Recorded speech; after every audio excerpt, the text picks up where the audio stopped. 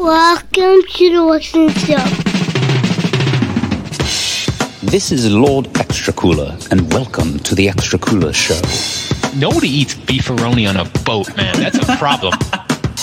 What's in the cooler? Oh, just blew my mind. Your rhinos on extra credit. Port side heater. Extra credit. Nasty boys. Welcome to the Extra Cooler Show.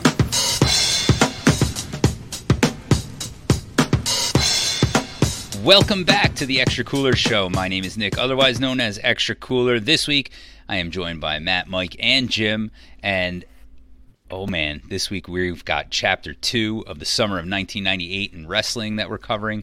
This is the second half of King of the Ring 1998, all the iconic stuff we're going to tap into tonight.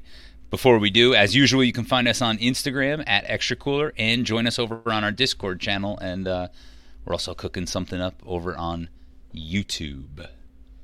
Ooh. Yeah. So I'm going to hand it over to Matt for some housekeeping. So we are about to cover one of the most iconic moments in wrestling, and Nick's out here just chilling, just hanging, starting off the show. So let's go. Let's get into some housekeeping here. Last week we commented on how maybe we needed to do a little bit more homework for our first half of King of the Ring 1998. So there was the question: Owen versus X-Pac. They faced previously in King of the Ring. Mike and Nick were both correct. Mikey Workrate, of course, coming through with the stats. 1994 semifinals. Owen went on to beat Razor Ramon in the finals. That is the last time that Owen faced X-Pac in the King of the Ring. So well done there, sir. We were asking why Triple H was on commentary and if he was hurt. Now, I could not find anything about him being injured during the time, but Triple H loses to The Rock on the Raw before the King of the Ring after a low blow from Rocky. And this was right in the middle of DX versus The Nation, and Triple H was the reigning King of the Ring. So I think he was just out there of crowning the new champion, right? Just passing the torch, so to speak. Just a reason to get him on the card, essentially. Yeah, exactly. And then lastly, which I found to be, well, maybe not lastly, I may have one little extra one for you, but most interestingly for me was the talk around Taka Michinoku and the Michinoku driver, exactly who invented it. So I found an old WWE article or WWE.com article. Why is the Garvin Stomp why is it called the Garvin Stomp? 8 maneuvers named for the men who perfected them. Oh, I like this. So they had a Michinoku driver section of this article, and I'll read it verbatim for you. This one's tricky because the natural assumption would be that Michinoku driver is named for Taka Michinoku. In truth, it gets its name from the innovator, the great Sasuke. Confused? Well, since Sasuke originally competed under the name of Masa Michinoku, then when Taka Michinoku began wrestling in Japan, he adapted the Michinoku name in a nod to Sasuke. Ooh, man. To add to the mix-up, Taka also created his own versions of the Michinoku driver, which he called the Michinoku Driver 2 and 2B. So it was not Taka, but it was actually the great Sasuke, which I thought was pretty cool. So you're saying Dick to Go didn't have anything to do with that move? No Dick to Go on that one. No, he was not a Michinoku driver. He was he was just worried about Dick to Go. And Taka's last name is not even a Michinoku. Is that where we're getting there? Well, what's his real name? You have more homework for next week. No, more. The Taka conversation is done. Taka Hickenbottom. Wrong kid there. Wrong kid. So the last thing is I was disappointed in my producing skills, as last week we had a really cool drop that we spoke about from Jerry the King Lawler that I said needed to be on our board in future for moving forward. Man, I'm starting off rusty. You're starting off dry. I'm starting off rusty. What in the world is happening? Let's kick this off. But his name is Takao Yoshida. There you go. Thank you. It is on the board in perpetuity was what I was looking for. But let's just listen to the King. Like you got a chance with her, pal. That's It's there. We're going to use that when Mikey work rates drooling over Francine or Chastity during an ECW Heatwave later this summer. You know, we can use it on me anytime Stacy Keebler comes across our board. But that is it from housekeeping this week. Nick, All right. let's do it, brother. Let's get things back on track to King of the Ring 1998. We've covered all the absolutely outrageous things that happened in part one. But for this episode, we've got 3 bangers. You've got the King of the Ring finals, you've got the iconic Hell in a Cell, and then you've got a first blood match between Austin and Kane. So we've got a lot to dive into. So we're going to kick it off with the King of the Ring finals.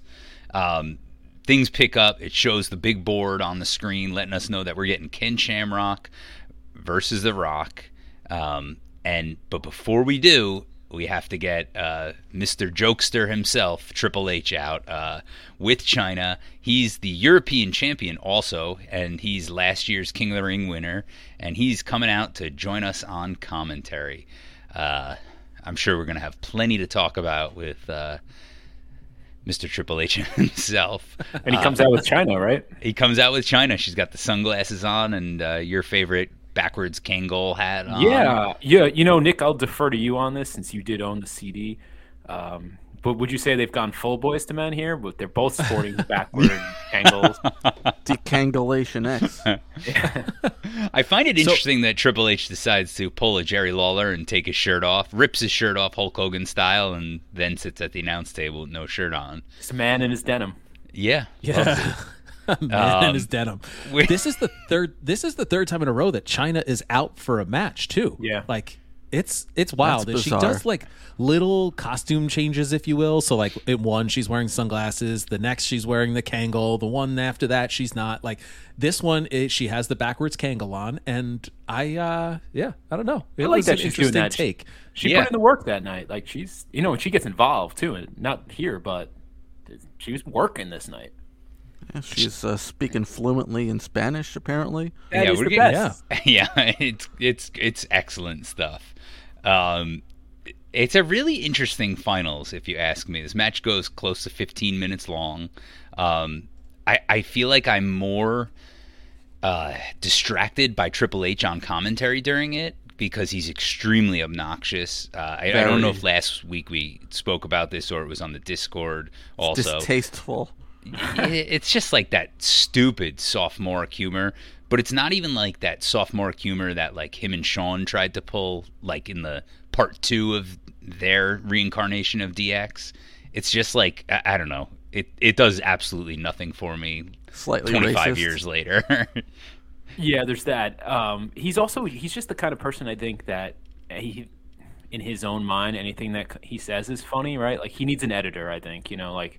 Especially at this point. Definitely. Yeah.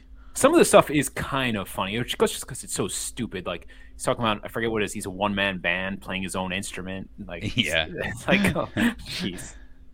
It's funny because I find him now when he comes on and the shtick that he'll pull, I find entertaining. But now, like looking back 25 years later at this, the commentary is just like it's like my least favorite era of Triple H right here. Yeah, it's all just it's self-serving. It doesn't help the match, like you said, Nick. It distracts from the match, and that's like that's not good when your announce team is doing that. Yeah, multiple times he takes shots at WCW right off the bat. He takes a shot saying it's not two old men rolling around the ring. Right. And I know we're like in the heat of things, so it's interesting to hear those little nods. What's he talking about when he says you can't, like, you can win the King of the Ring, but then you can't pose in any nudie magazines? I don't know. Or the belt he was talking about? It's got to be Shawn, no? That's what I thought, but has to be. But Shawn never won the King of the Ring. Right. But he posed naked with the belt, though, I think. Oh, yes, that's right. Yeah. It's just random kind of comment that, like, is out of place, I think. At first I was like, wait, Mabel didn't pose naked with the belt or with the crown. Sure about that? Nick, in your background, you have a framed picture on your wall. I thought that was Shawn Michaels from Playgirl with the belt. That's why it's taken us 107 episodes to go full YouTube on everybody.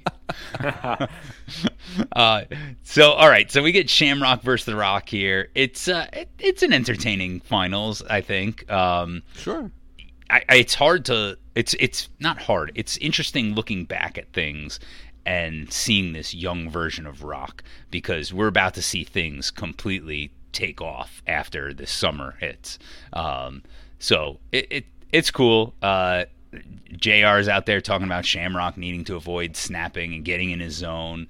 And then, like Mike said, Choina joins the Spanish commentary, and Triple H translates her words to something about Taco Bell. Like, that line's like, oh, God, man, that's just cringe-worthy. Cringe-worthy. It's like the lowest hanging fruit kind of joke. It's like, oh, man. Yeah, and then he follows it up with... No thought put into that. He's not bilingual, but he's a lot of other bi stuff. Did I just say that? What? What? Yeah. It's like he almost didn't realize what he said. Honestly, I don't know. He's probably dating China at this point in time, too. So yeah, that's true. They're probably full on at this point. But I would love to know what China's actually saying over there. I wish we could had that translated. Right. No, I'm tapping out on that one. I am not. I'm leaving that one to you, Jim. She's fluent. All right, I'll see if I could go back and do it. That'll actually be fun. Dust off that 7 years of Spanish. Yeah. Rock gets into it with Triple H, which is like, it's happening. He goes outside the ring. Triple H spits water in his face. I love what Triple H says to him, though. He's like, "You don't want none of me, fuzzy top." Fuzzy top. He ignores Shamrock, and then he gets his ass kicked. But there's one really weird spot. I don't know if you guys caught this. I think I know where you're going. The ropes, right? Shamrock gets tossed over the top, and his arm gets trapped in the ropes. It's ugly. His fist, his wrist, yeah. Yeah, it's definitely an accident, because the ref comes over and just lets him out immediately. The Rock lets him out. I thought. Oh, the Rock lets him out. Yes. Yeah. That doesn't Rock should take advantage of that if we're being full kayfabe here. Right. He just lets him go though. He comes over and he kind of gives him a little boot, like a little kick, but really his focus is getting his hand untied out of the top and middle rope. It's like Andre the Giant that would go fall back into the ropes and get caught in between the two. That's exactly what happened as he flips over the top rope. Or even more appropriately, Mick Foley would go over the ropes and stick his neck between the two. Yes, psycho. Lose his ear. But at this point, it's just Shamrock's hand, and you could see him Rocky's the one that comes over.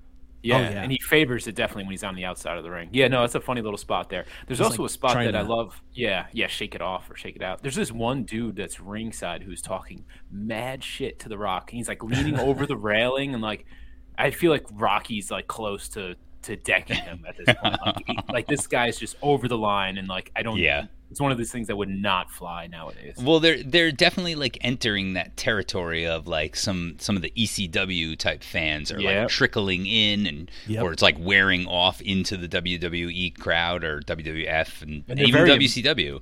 And they're emboldened too, right? The fans they think they can get away with it. Yep. All right, so I'm going to get right to the end of this match. Rock hits the people's elbow and the DDT. Gets Is it called the people's elbow there? I'm sorry to cut you off. I don't know. Did they refer to it as it? Don't, but it's the crowd pops for it, even though he's a heel here. Lots of near falls, I thought, towards the end, and the crowd gets very much into the end of this match. Rock argues with the ref, opens the door for Shamrock to grapevine his leg and slaps on the ankle lock, and Rock taps out clean. And we've got a new King of the Ring, and you see Triple H out there, and I saw him come out, and I didn't expect there to be a clean ending to this match from what I remember. Yeah, I'm kind of the same way in watching back. The crowd pops massive when the ankle lock gets applied. They jump out of their seats for this dude. And I struggle to really get behind Shamrock, and I can't remember exactly 25 years later or whatever it is at this point of I don't remember Shamrock being that big of a deal, but this dude is over. He's very over. Yeah, we've talked about this now a few times on this show. Yeah. The crowd pops. I mean, I remember cheering for him, and I liked Rock, the heel Rock, but I liked Shamrock too. And I remember cheering for him to win the title at IC belt at WrestleMania a few months back, and I think I probably wanted him to win this. And he, Nick, you talked about in the last episode how he's just sending guys off the ropes, and he's got a kind of a limited moveset. But the moves he does do, they look really good, impactful, including the ankle lock. He sells the hell out of it, and it looks painful. Grape finds the leg and everything. That looks great. It looks great. Oh, it's smooth. There is a set of clotheslines that are really stiff in this one too.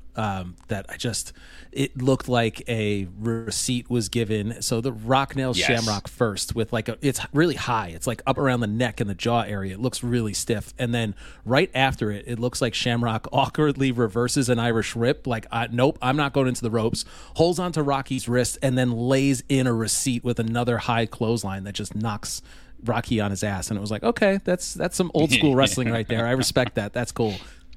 I think Shamrock is just like one of the first guys that we've seen in a while who like doesn't seem like a sports entertainer, and like it's believable what he's doing in the ring. Like the ankle lock, think about it. Outside of the ankle lock, what was there? The sharpshooter and the figure four in terms of submission moves. And even then, like, it wasn't a big deal. Nobody made a big deal out of them tapping out. They never really tapped to those moves. Dude, it wasn't tapping out until Shamrock. He's actually might be a big part of how the Attitude Era got started. Oh, totally. Without a doubt. Yeah, especially that aggressive kind of MMA style infused into the product for sure.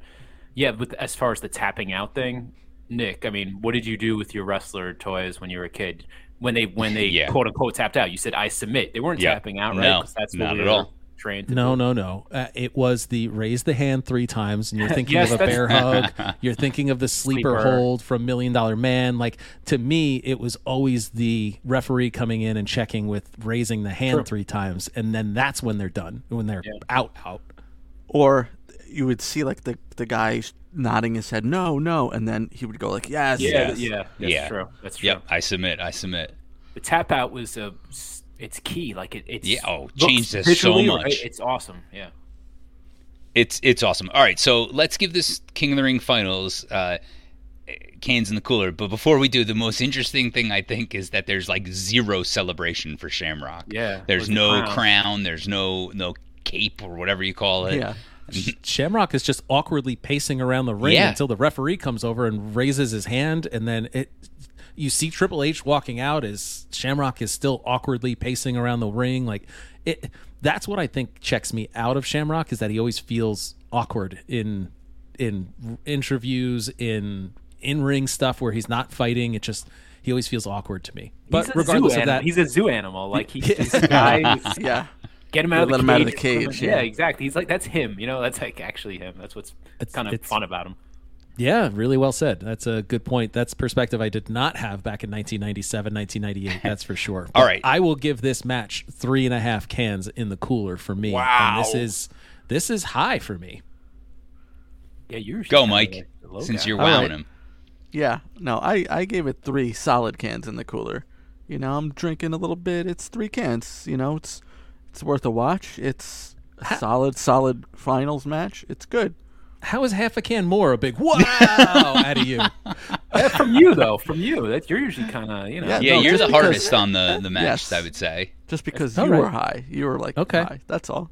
Yeah, I wasn't with Val Venus, pal. I don't think I could do a 3.5, that's for sure. And I struggle to even go to 3, honestly, but I'm going to keep it at 3 because just to follow up on last week, we also forgot to mention this.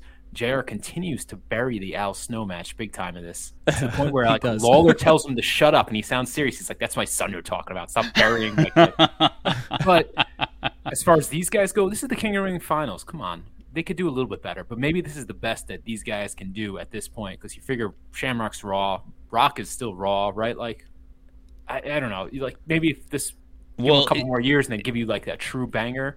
But this is entertaining. Don't get me wrong. So I'm going 2.75. That's what. I got. The thing that's crazy is this is the King of the Ring pay-per-view, and this is not the first, obviously, most memorable match off the card.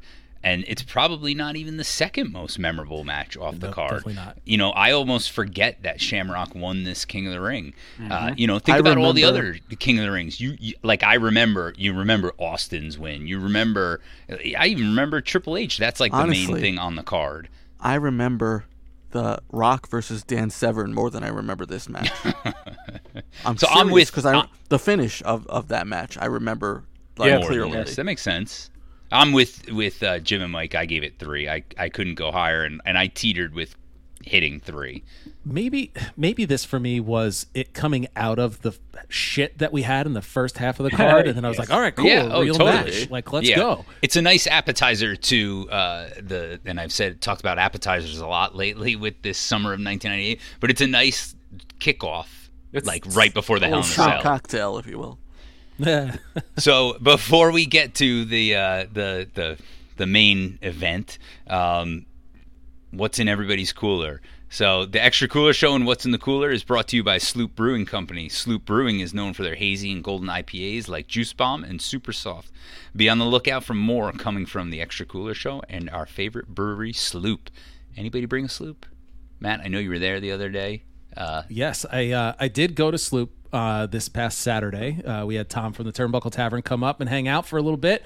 We did stop over at Sloop. For him not being a beer guy, we found some Sloop beers that he enjoyed, so I found it to be a good day. But my beer comes from the second brewery we went to in Beacon, New York, the Hudson Valley Brewery, which specializes in sour IPAs, and this one is no different. It's Halloween, which is the name of it here. And my favorite part about this brewery is how they describe their beers as well as their can art. So the can art is always done by an artist. His name is Evan Cohen, and his artwork is tremendous. It's always super detailed, really fun, really colorful, and this one is no different. It almost looks like you're like on a different planet, looking at some water and sun reflection off the water. But it's really good. The beer itself is tremendous. It's a sour IPA, like I said, 6.0%. But my favorite thing is how they describe the beers, and they have it in the menu when you're flipping through and ordering your beers. It says tastes like funfetti, baked mango, and vanilla ice cream. This one is brewed with Citra hops. It is tremendous. And if you're into sours, if you can, I mean, you're not going to be able to unless you're in the Hudson Valley area, but if you can get your hands on some Hudson Valley Brewery beers, they are tremendous. So cheers. Before we move on, I just wanted to point out that Holocene, I love the can art and everything, by the way, but it's an homage to the geologic era that we live in. Ooh, it's like the past 11. It's like the past 11,000 years. Mikey, my Earth science background. Yeah, Mikey Earth science right there. Mikey Pumice. Mikey Pumice. So what do you got, Mikey Pumice? I got OEC, not OC, not the club. Summertime Lager. The OEC Brewing is in Oxford, Connecticut, and it's a really good lager. It goes down like water. It's delicious. And how's the mouth feel? Oh, it's good. It's good. Num-nums, yeah. Num-nums. It's brewed with Czech Pilsner and Kara Pils malts, and it's a double Dakashkin mash. What? Come again? Yeah. 10 times fast. Yeah. I know. I brought a Narragansett Fresh Catch. I can't even remember if I had this recently or if Matt had it. It's June. It's the end of the school year. I'm wiped out. I'm exhausted, and I'm ready for summer. So I can't remember. Jim, I'll let you take over. I've got a special drink I made from this book I have called Booze and Vinyl. We pair an album with a drink that they came up with. This one is for the Strokes. Is this it? That's the debut. It's a spicy what's it called? Spicy lime and lager. So it's a Heineken, which the Strokes were famous for drinking when they came out, with 2 bar spoons of Red Hot and then like a half an ounce of lime juice. It's actually really delicious. It sounds super weird, but it's almost refreshing in a weird hot sauce kind of way. Highly recommend. It gives the Heineken a little kick that it probably needs. Excellent. I love it. So let's get started. We're all probably looking at the Discord channel because I am. Sorry, I got distracted. I blame these guys on the Discord. Guilty. Yeah. Anyway, I'm gonna flip my phone over and we're gonna continue things and let's check out what I think is the main event here: the Undertaker versus Mankind. Their Hell in a Cell match. This is the second Hell in a Cell match. Bad Blood with Undertaker versus Shawn was the first one in the fall. And this is easily one of wrestling's most iconic matches. Probably the number one most shocking moment, number one most oh my god moment in wrestling history. Has to be. Yeah, I'd say. Easily. So let's start things off, try and paint this picture for anybody that doesn't remember, because I went back and watched this, and as iconic as it is, it's been a while. Like, I feel like at this point I've heard more stories about this match than I have watched it, and to rewatch it, I was absolutely hooked to my screen. Starts off, Mankind comes out first with a chair. He scopes the cage out, throws the chair on top, and climbs the cage immediately. This is also that era before they start putting the holes in the side of the steel cage, which I think is interesting, watching him struggle to get to the top. His music's playing all the while. JR is selling the hell out of Mankind, Mick Foley. First and foremost, even before Foley comes out, they are selling the hell out of the structure itself. And it is like so well done. The way that King and JR are talking up the cell and talking up the match and how high stakes this is. It was originally supposed to be Mankind and Austin, right? And then it was pivoted back to not in the cell itself, but it was supposed to be a program between Mankind and Austin. Right. Mm-hmm. And then they pivoted back to the Undertaker, who they had, really come into this kind of cold from a storyline perspective. And then on top of it, it was like, it was like their 7th pay-per-view match or something ridiculous like that. So I felt like they really did this tremendous job of just talking up the cell, and it was really like it was really ominous on how they were speaking about it. That's for sure. It really takes me back, because I can remember thinking at the time that despite like what Mikey Workrate just said, that they've been feuding for 2 years, this felt like thrown in, like almost nowadays, like here's this other match that we're going to put on. But the sell job on the structure itself, which this is only the second time we've seen this structure, right? In the first instance, Michaels and The Undertaker a few months back, or maybe a little more than half a year back, is an all-time banger. So, you're getting something here when you're watching. Yeah. And then, Nick was talking about hearing all the stories in 2018 when it was the 20th anniversary. They went through, and you heard the Untold come out on the WWE Network, and you heard from Undertaker, you heard from Mankind about it. Then you had all of the Undertaker documentary. Foley went out and did a whole like spoken word tour about the match itself, and we constantly hear these stories of this match 25 years later, and just how important it was to the lore of wrestling, for sure.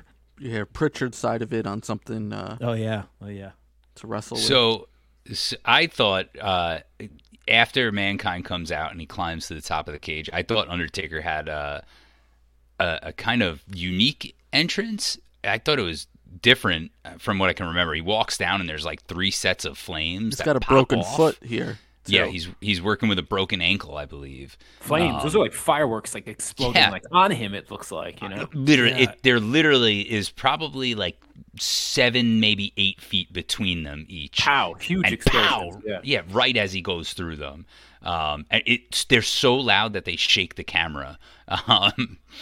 That's right in front of him. So it's interesting. He comes right out. He comes out hot, climbs up the cage. Mankind goes up to him before he gets up top. Again, like Mike said, it's really interesting because he's working very hurt, obviously. But as he's said in a number of interviews, he's like, this was the hottest the business ever was. He's like, you can't take time off during this, which is absolutely wild.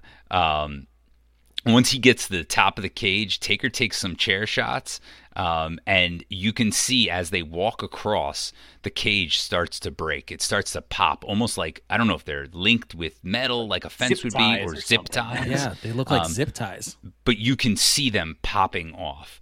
And then it's almost, this is where rewatching this is so absolutely incredible, because it's slow with the two of them walking across the top, and then boom, out of nowhere, Undertaker just throws Mankind right off the cage, like very 90 seconds nonchalantly. in. Yeah, and you almost forget how fast that happens and how early on that happens in the match. Before I want to listen to that clip, but before we do, Foley says in one of the interviews, he talks about how he knew there was absolutely no way that they could top Bad Blood because of the worker that Shawn was and Undertaker. So he was like, how can we top him? A healthy Undertaker at that time, yeah. Yes. You've got he had conversations with Terry Funk, and like I think one of them suggested going off the top. Yeah, and then he obsessed over it for like 2 weeks beforehand. He's talking about this in the Untold. So if you haven't gone on the WWE Network and watched Untold, it was a whole series. It was a really cool series, but this one to me was probably the best. It started out season 1, episode 1 is talking about Hell in the Cell, and Foley is talking about how Terry Funk was the one that was just like, just start up on top of the cage. And he goes up there and he was like, yeah, okay. And he said it as a joke. And then Foley just sat with it and sat with it and sat with it. And he was like, we got to do this. And just as Nick said, it was about how do we one up what was one of the greatest matches you've ever seen, and Shawn takes a bump off the middle of the outside of the cage on that one. So Foley's got to one up him, and there you go. And man, I guess he tried to convince Undertaker for like 2 weeks straight to do it, and Undertaker like just kept brushing him off over and over again. And then the other side of it was that Foley talks about it again on the Untold piece. He said that Vince came up to him and asked him, how you feeling about it? Have you been up there? And he was like, oh yeah, I'm great. I was up there earlier. And he was like, that was one of the biggest lies I had ever told in my entire life was telling Vince that I had been up there. Wow. So you have the audio for that clip, right? One of the most iconic calls in wrestling history. So let's listen to it. What's going to happen here? Undertaker fighting back. He's fighting back. They're right above us, folks, and I don't like it a damn bit. Oh my God! Look at the God Almighty! The God Almighty! They killed him! Oh my God! As God is my witness, he is broken in half. It's so goddamn unbelievable. You know, like something that I couldn't find this information, and I would love to know. I would love to know if King and JR, especially JR, if he was tipped off about any of this, because the way the call goes down, it's so natural, and his reaction, and even King's, is so incredibly like how you would imagine reacting watching this man come down on a table next to you. So yeah, JR has said that he knew the finish, but he didn't know what was going to happen in the match. So it was completely.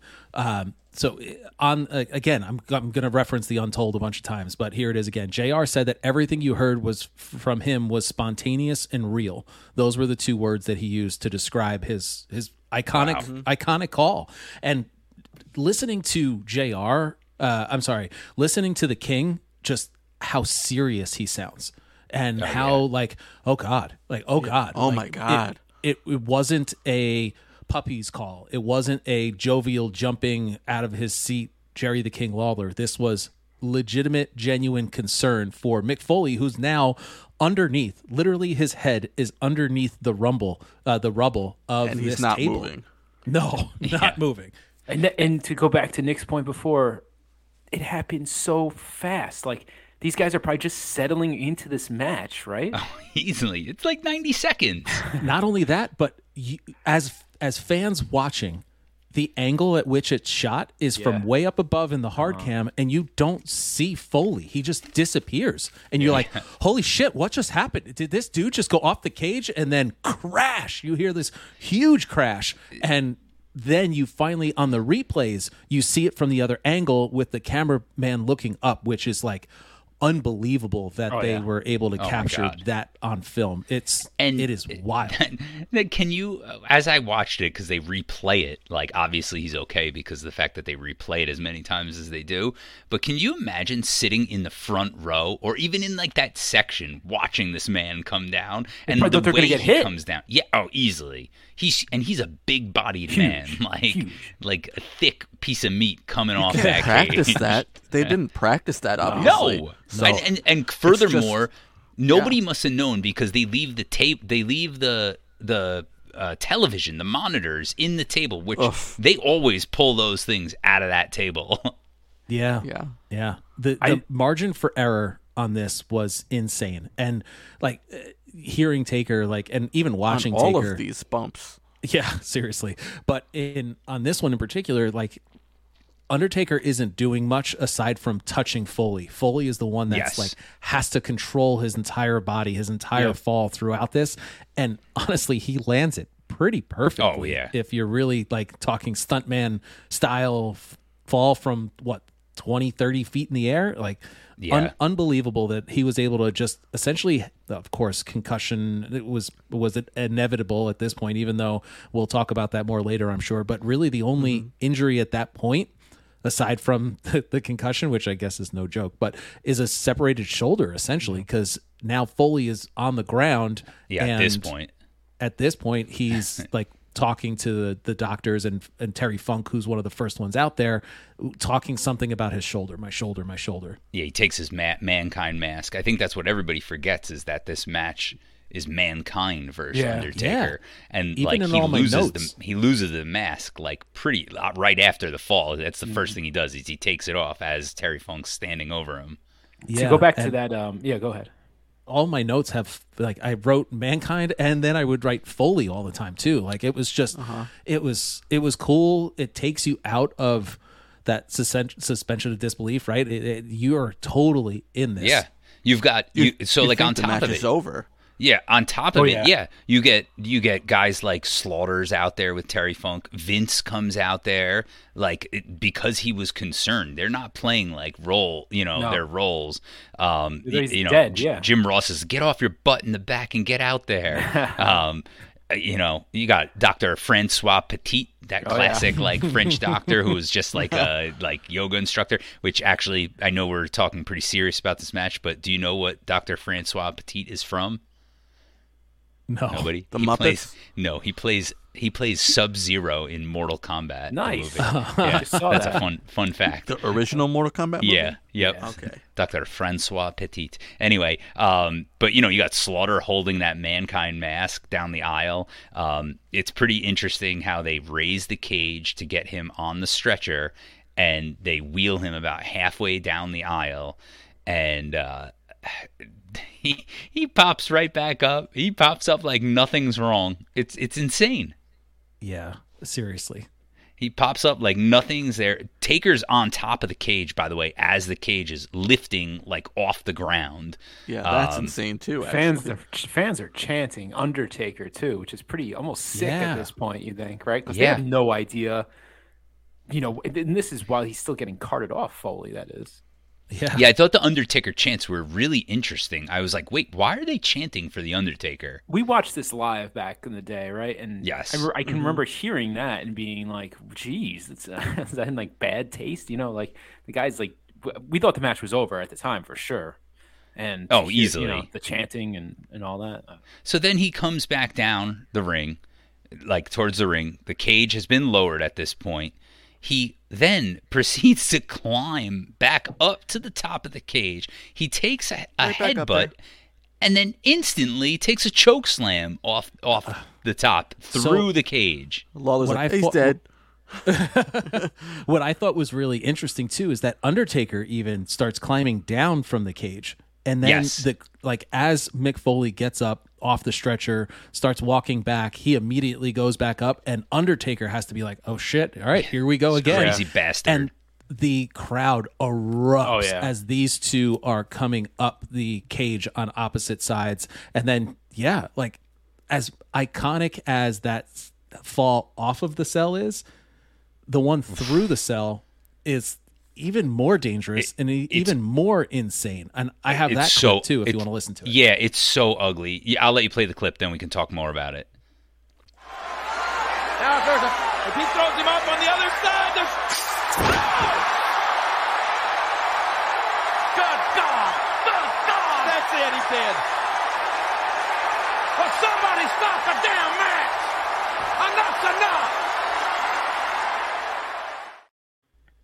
It's wild. Yeah. Mick Foley talks about how like he was just like inches away from like killing himself the way he landed. Yeah, they said he said if he didn't, it's his worst sell of a move ever. Like if he jumped up properly, like he would, but he can barely get up, so he gets like if he was up higher, he would have tilted in midair and landed on the back of his head, or almost like a 90-degree angle is what he said.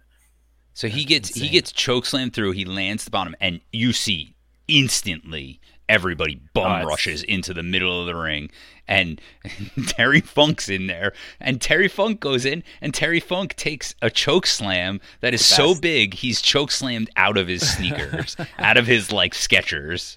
Yeah. Now, man, the Undertaker, who is just standing above him, they said, and talking about and researching it more and listening to Pritchard on Something to Wrestle With, the spot was planned, but it wasn't planned to go on the first move, on the first chokeslam. So the chokeslam was supposed to like break the zip ties that you see sprinkled around the ring at this point, and the cage was supposed to give a little bit and then take another bump, and give a little bit. Yeah, exactly. And then take a third one, and essentially the bump was supposed to be like taking a bump off of the top rope, that the cage would be lowered that far.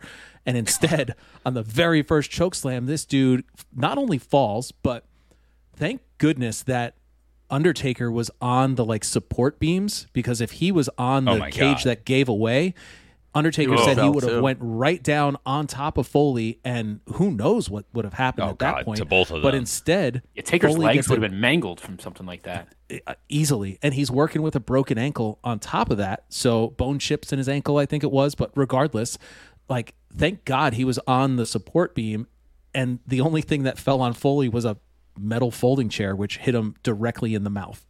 What is wrong with these people in Pittsburgh that through that second that choke slam through the top happens? That the choke slam happens and they're still chanting for the Undertaker. Like I'm baffled as this is happening.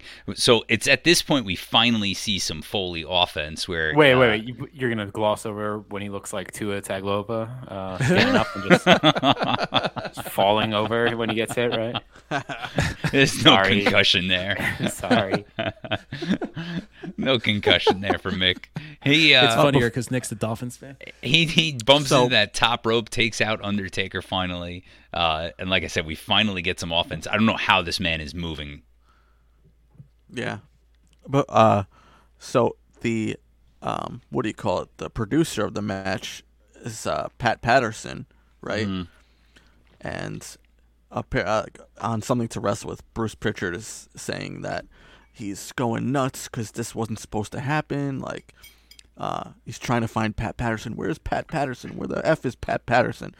So apparently Pat Patterson got a phone call, and that same night he lost his longtime partner.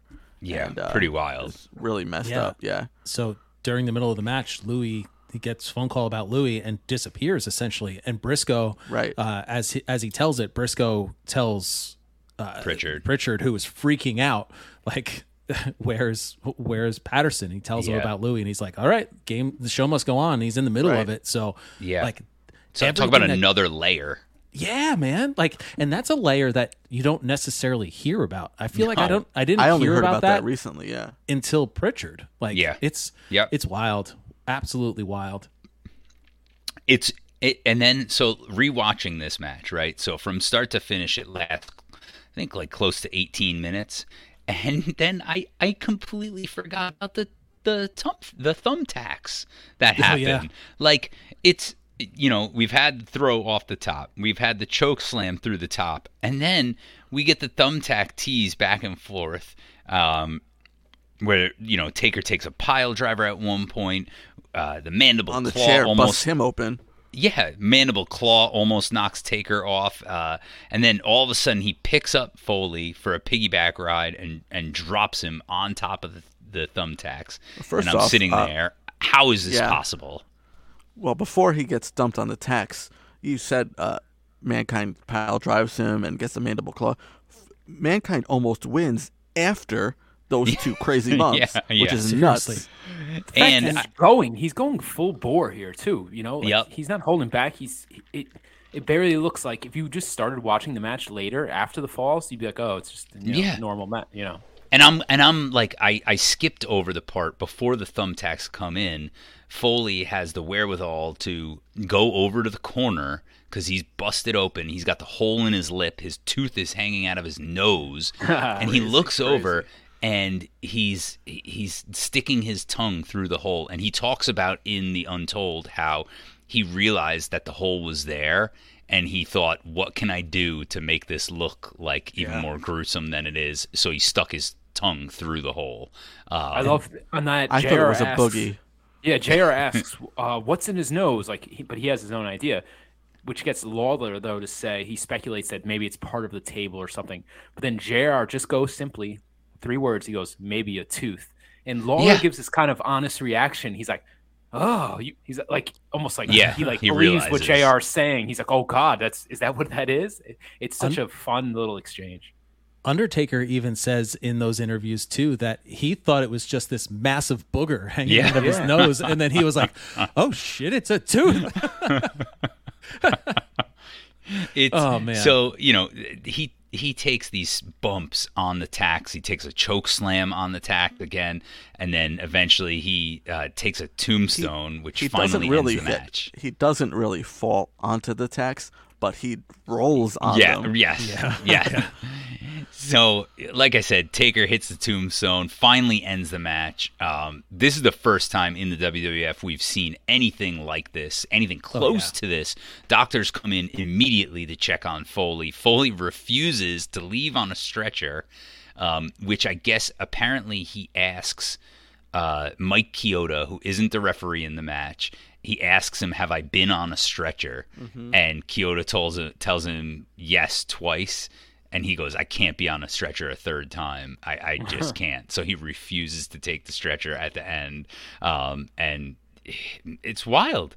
He receives a standing ovation, which is rare at this point especially. And then finally we get the Foley chants. And as they're literally, the other doctor comes out and he's plucking these thumbtacks out of the side of his arm.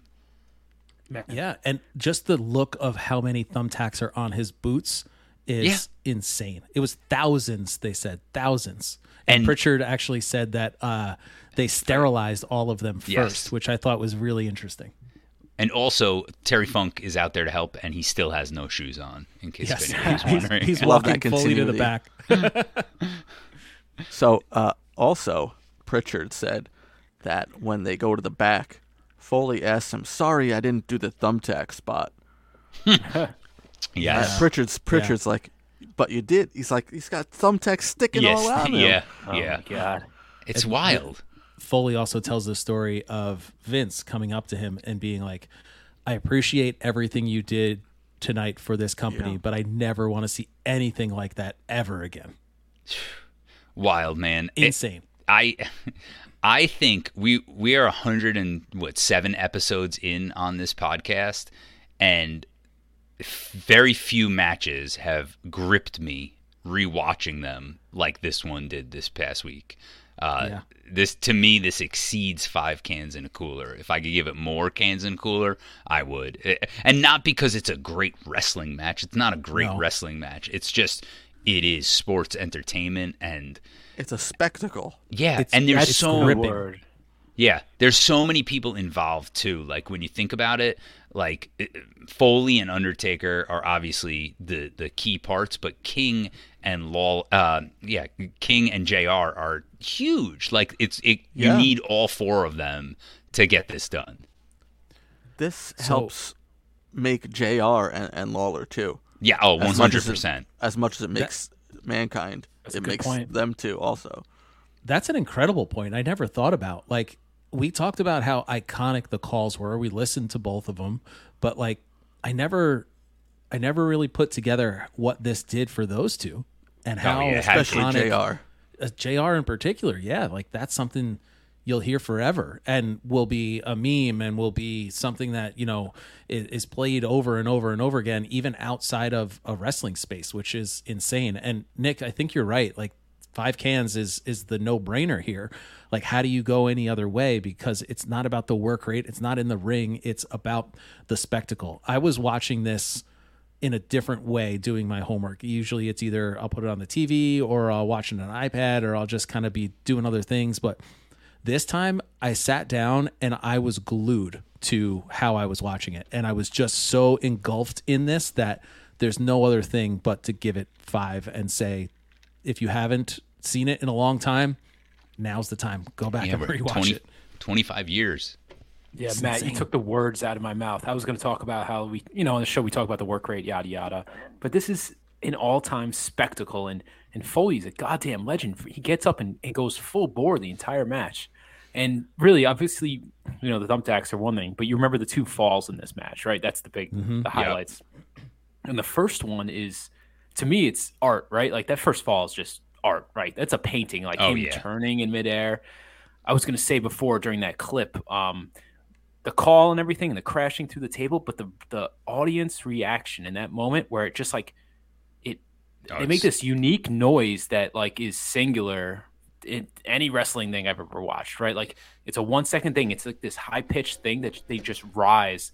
And for me, that's like the memory more than like the sight of it or anything. Just hearing the crowd, like it's like a collective gasp almost, right? That's what I was gonna say, it is. It's so good. It's so interesting and so unique.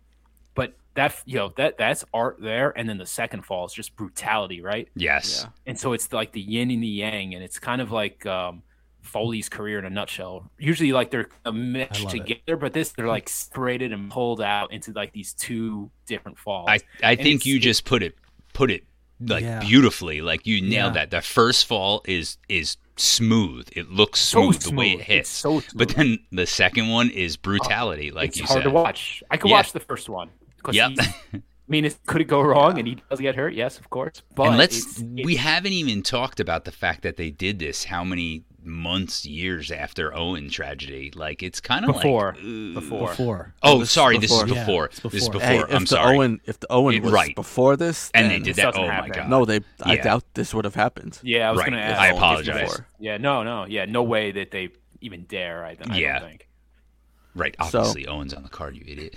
Just real quick, we all watched this at my aunt and uncle's house, and less than a year before, I watched the Tyson Holyfield 2, which is the ear fight. So every time I watched a pay-per-view at my aunt and uncle's, I was like, man, this is like some you got to come here more often. Yeah, like some insane thing happens. I'm like, pay-per-views are awesome.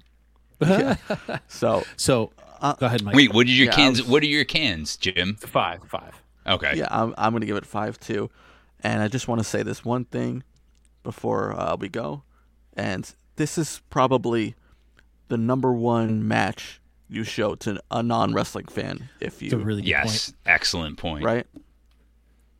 I'm going to still say TLC it's- at WrestleMania 17. Okay. I Or this. or WLC, one of those. Yeah. You're going So too far, pal. Nah, I don't know.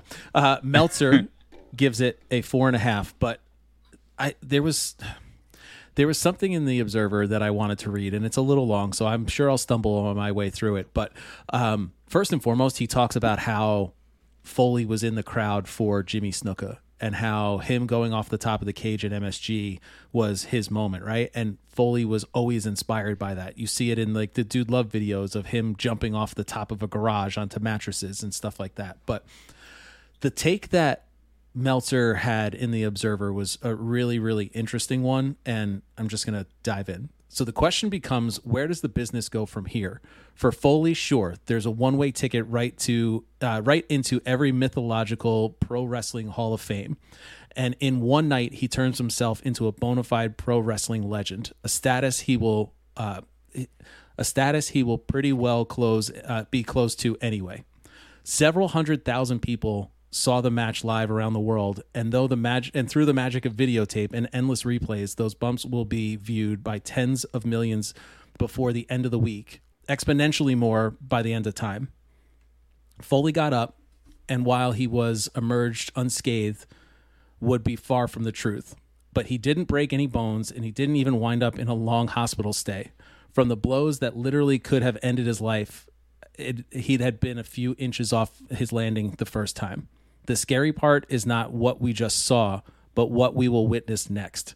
And I thought that was just tremendous way of putting it. And just thinking about the evolution from the first Hell in the Cell, where Foley took this one and feeling like he had to one-up them.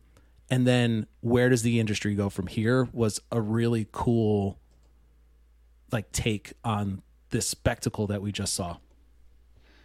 You could argue that it's like, it's rare that we would say that Dave Meltzer said something beautifully, but like when you think about this, we could sit here and talk for another half hour about the flip side of things, about like negatively how this match could be viewed, but because of the fact that it turned out okay, I think we can appreciate it. But as I'm watching it, I'm like, man, one little thing goes wrong and we're not even looking at this match.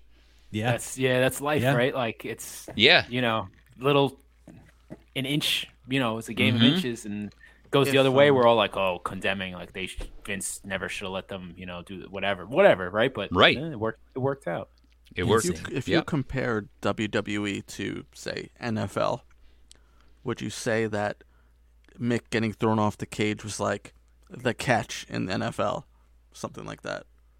Interesting. You're playing on my Niners heartstrings. I feel like it's a hard comparison to make. Like, there's iconic moments that happen in sports that are associated with victories. Like this one, it's associated with a loss. Like it's I guess it's insane. And I'm not trying to it's hard. But do you associate this with a loss? It's got to be a devastating tackle or some some sort of bone Lawrence crunching. Taylor breaks Joe Theismann's leg. Yeah, I was about to say that. Yeah. I don't know. I don't think it's comparable. Like, I don't think it's glorious. Is this a glorious match? No, right? Like, it's a spectacle. It's a spectacle. I mean, that's the best. Iconic. I get what Mike's saying, though. Yes. Yeah. I don't associate this with a Foley loss. I don't associate this I still, after watching it, I could care less about who won the match because there's so many things that happen. But I think you celebrate it though. Do you celebrate this match? You know what I mean? Right. Like, I don't know. Right. Yeah. Probably not. Jim said it better. I know what you're saying. Jim said it better that like those sports moments are about glory, about victory, and this one is about like brutality and a moment and something that was a spectacle and insane to watch. For Mankind, though. Glory for Mankind. Hell yeah. It's Mick Foley. It's about Mick Foley, right? Like that's what this is. All right. It's his Superfly moment. And he touché. said it himself, right? Later in those, I think in those one-man shows he did, he said that he never really got it, right? He never understood because he hated being asked about it. But then he finally realized when his kids were like, to his kids and a younger generation, it was that Snuka moment for them. So then it clicked for him. So I don't know. Yeah, it's all right. It's a spectacle, man, and I'm so happy that we've covered it. But hell yeah, man. We got to go back. Question. Anybody that's listening to this has to go back and rewatch it. You just spend the 20 minutes and go rewatch it.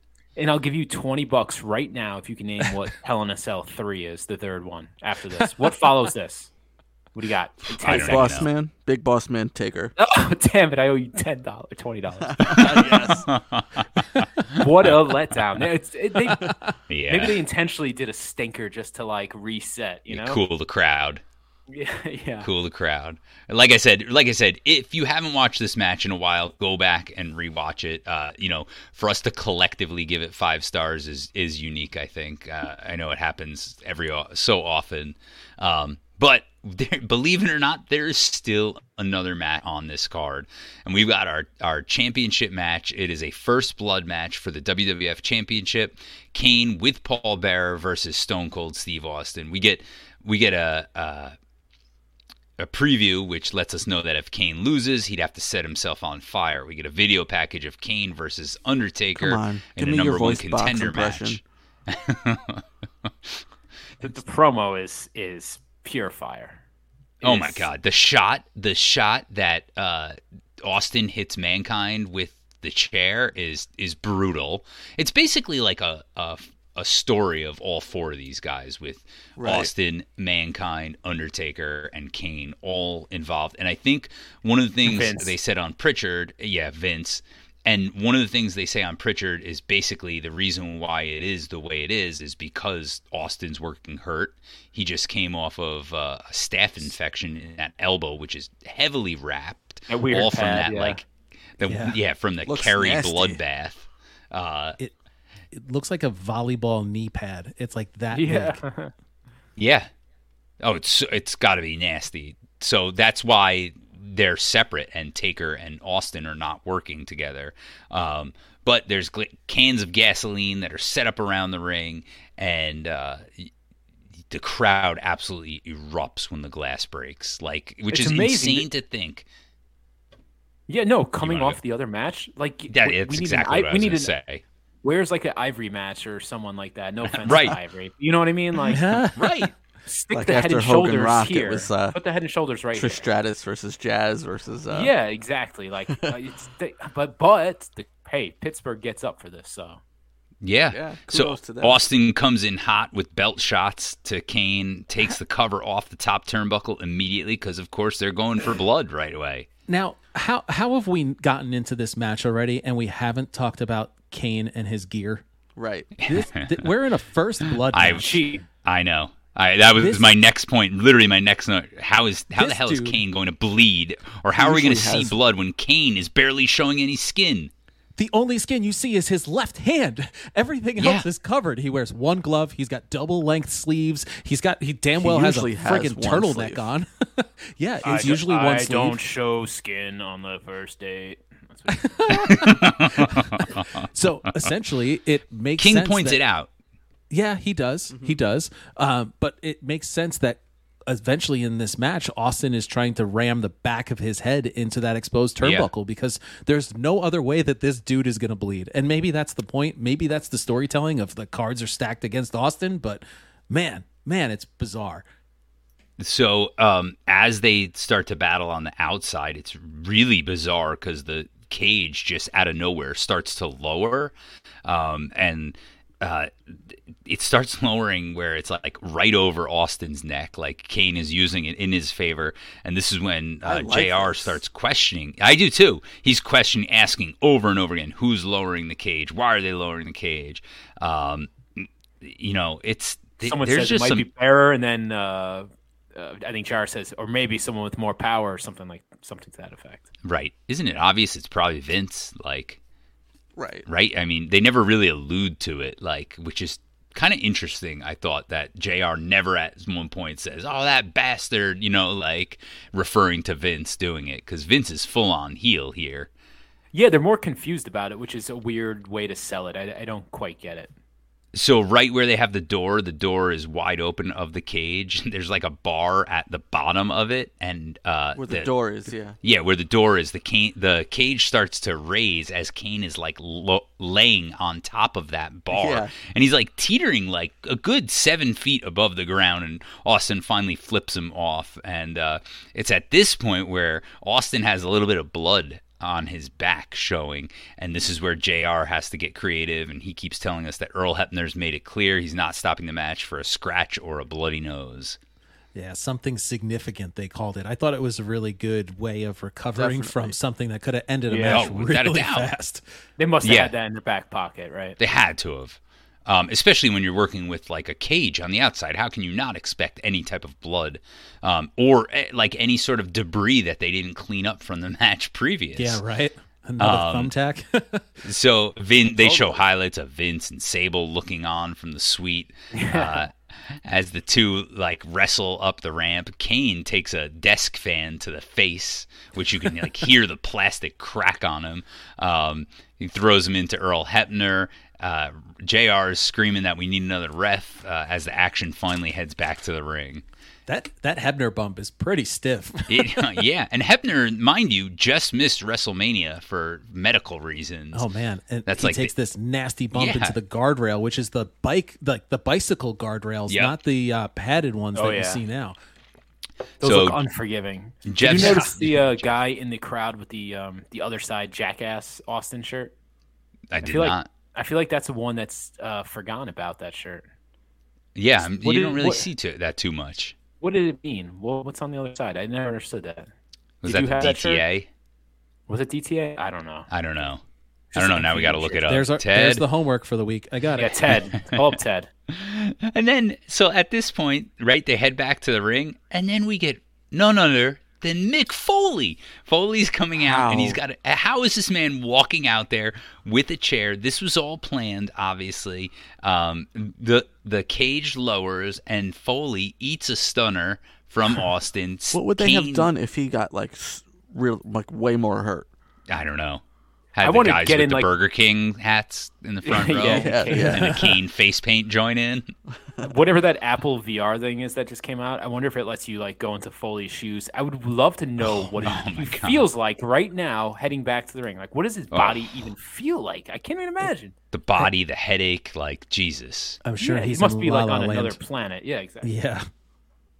Shoot And him this up is a with guy that something. doesn't like medicate or self-medicate, mind you. So, he's probably on a different planet right now.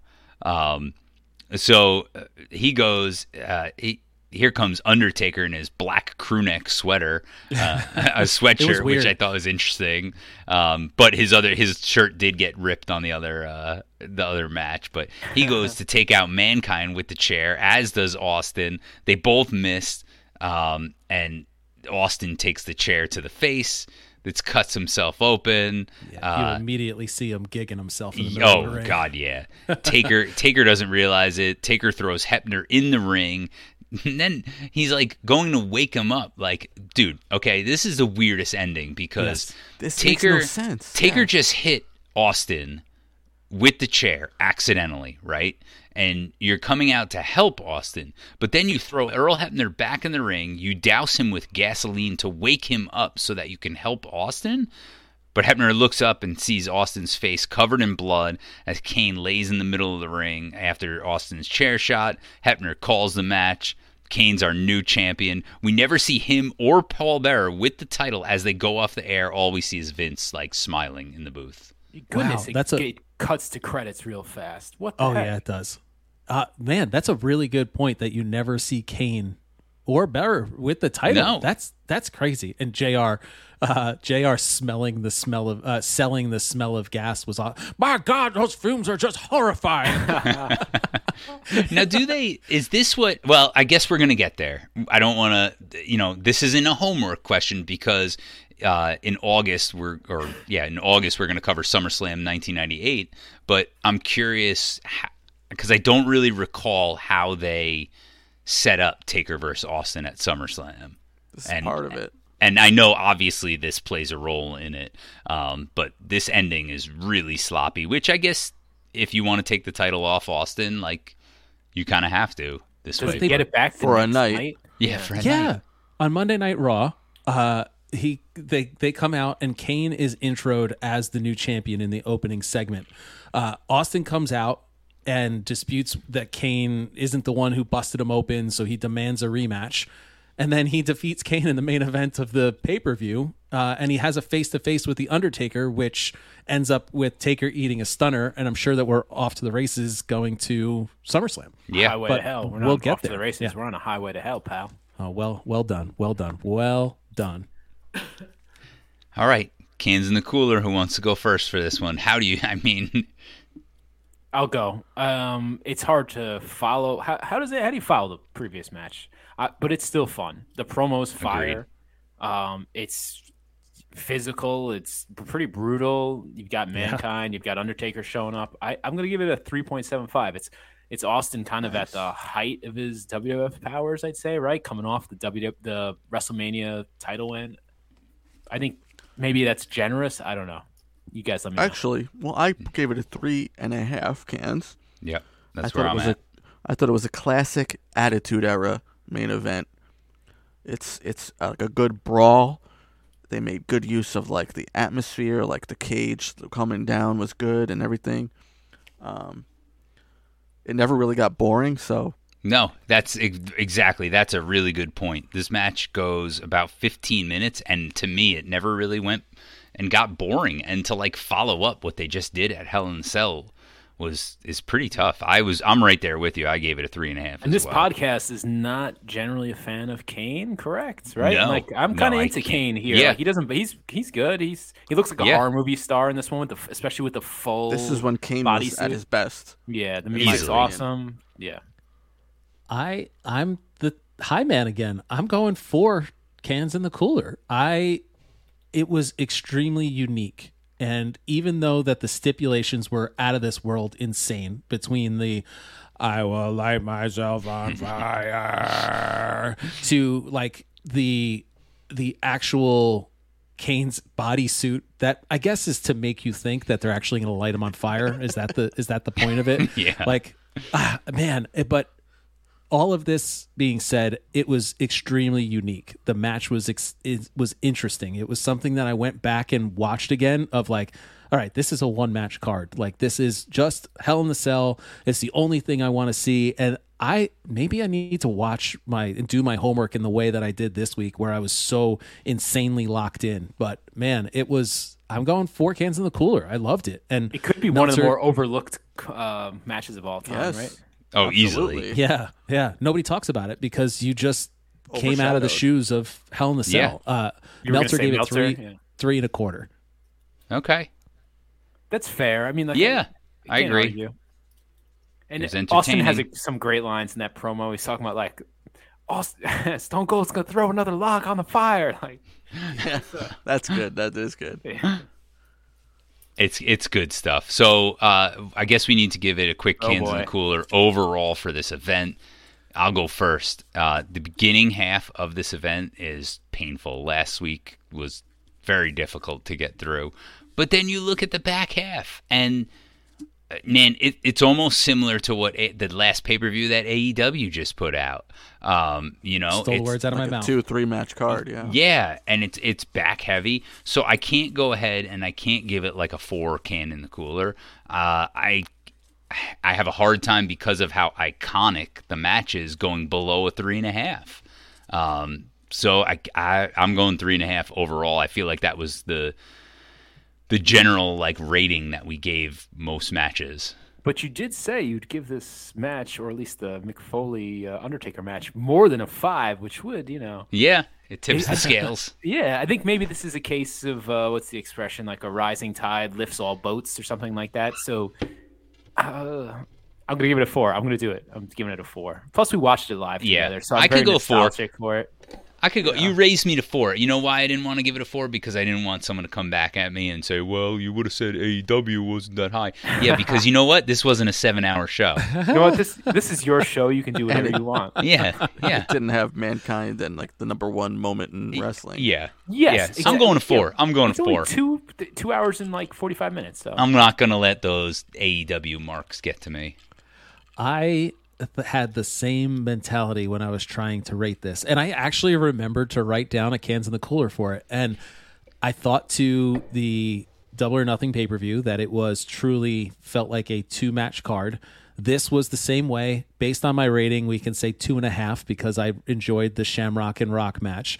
So I'm going 3.5 cans, and it was an abomination in the first half. It was like, holy shit. It's one of those like examples of, people always say, oh, if you go back and watch the Attitude Era, it's not that good. Like, yes, this is a perfect example. This is a perfect example of the front half of the card of that being true.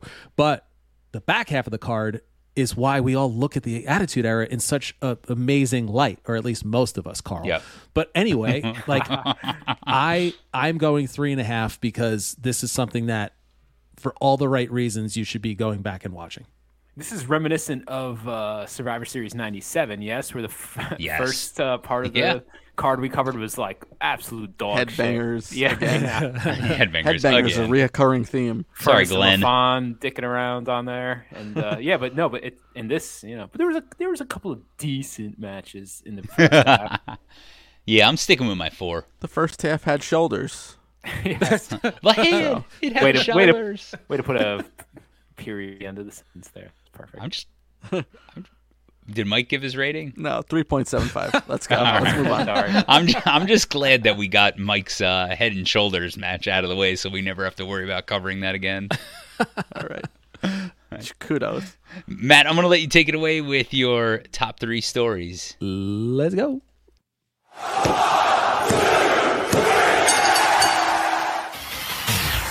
The Extra Cooler Show is a proud member of the Pod Foundation. The Pod Foundation is a partnership between ourselves, the Chick Foley Show, Turnbuckle Tavern, and Coming Down the Aisle. We are committed to bringing wrestling fans everywhere the best content possible and sharing our love for all things professional wrestling.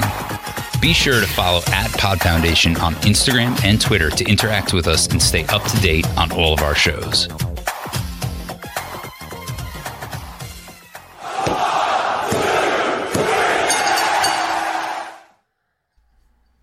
We are back for some extra credit with our Extra Cooler Top 3. The Extra Cooler Top 3 spotlights our top stories from the week that was in pro wrestling, brought to you by Chalkline.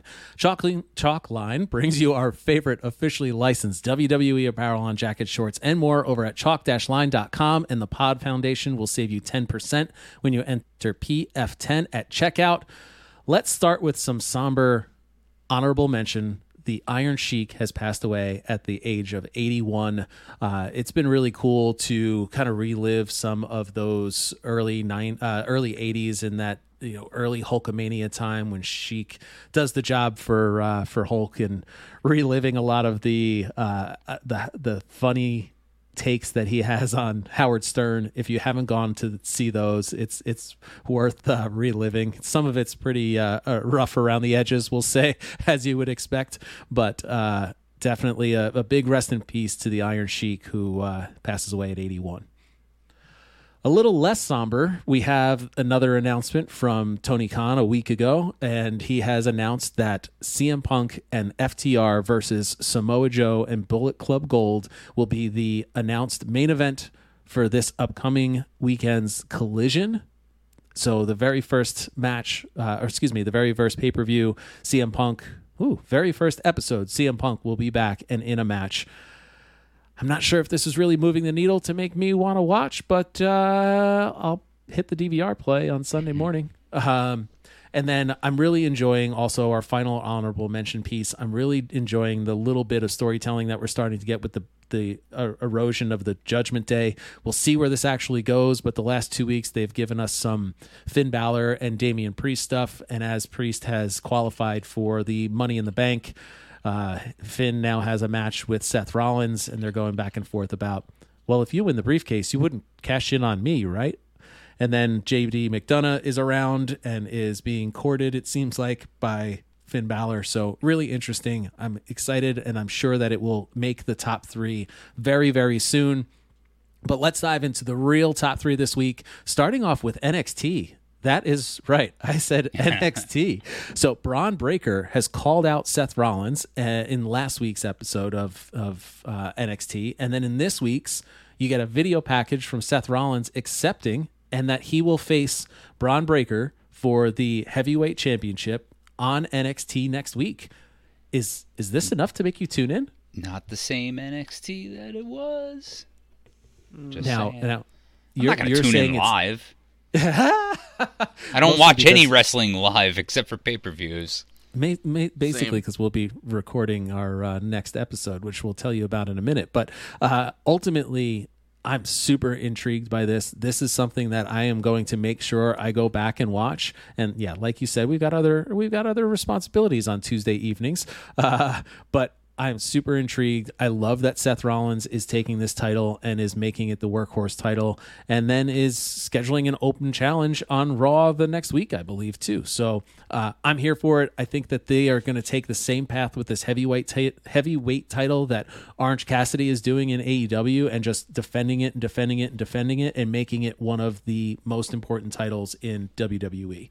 So let's go back to AEW here. Last week we had a promo battle between MJF and Adam Cole, which is on that work shooty plane, right? We got a lot of playing off of the in-tune fans that know all of the dirt sheets, that know all of the rumors that are going around, and it was extremely entertaining in the moment. It was captivating to me again. It kept me really engaged, but I'm seeing a lot of feedback on both sides here of like there people getting tired of the MJF work shoot style promos and calling back to Adam Cole and his Karrion Kross killing in NXT. I thought was a really nice touch, and I'm not necessarily expecting a lot out of this feud as they're going to be fighting in an eliminator match early on in this week, and it's already happened when you're listening to this. So I don't see this being a long program, but it's something good to fire up Adam Cole.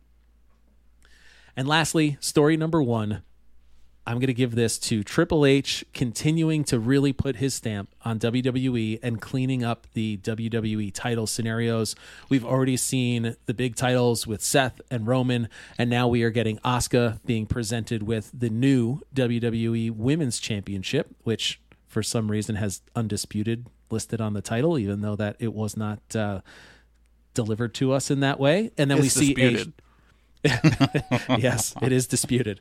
And then we see Charlotte Flair return and jump the line where we get some storytelling with Bianca Belair being pissed off, and ultimately it could show some fire under Bianca, changing her character a little bit. I don't know if they'll go full heel with her, but I do enjoy that they're adding another wrinkle to her character. And then also we had the Women's Tag Team Championships, which will be unified, the WWE and the NXT Women's Tag titles with Ronda, Shayna, and then the NXT champions at this point, which Elba Fire and I forget the other one, so excuse me. But I am thank you so much. Picking me up, baby. But I am here for what Triple H is doing and really putting the stamp on it.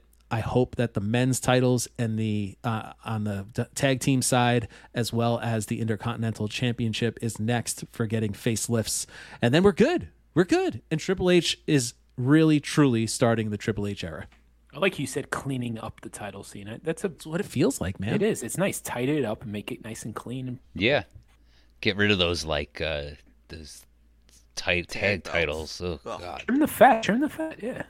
Trim the fat. Dig it. You gotta love it. Awesome. Thank you. So as Matt alluded to earlier, next week we are dropping part 1, chapter 3.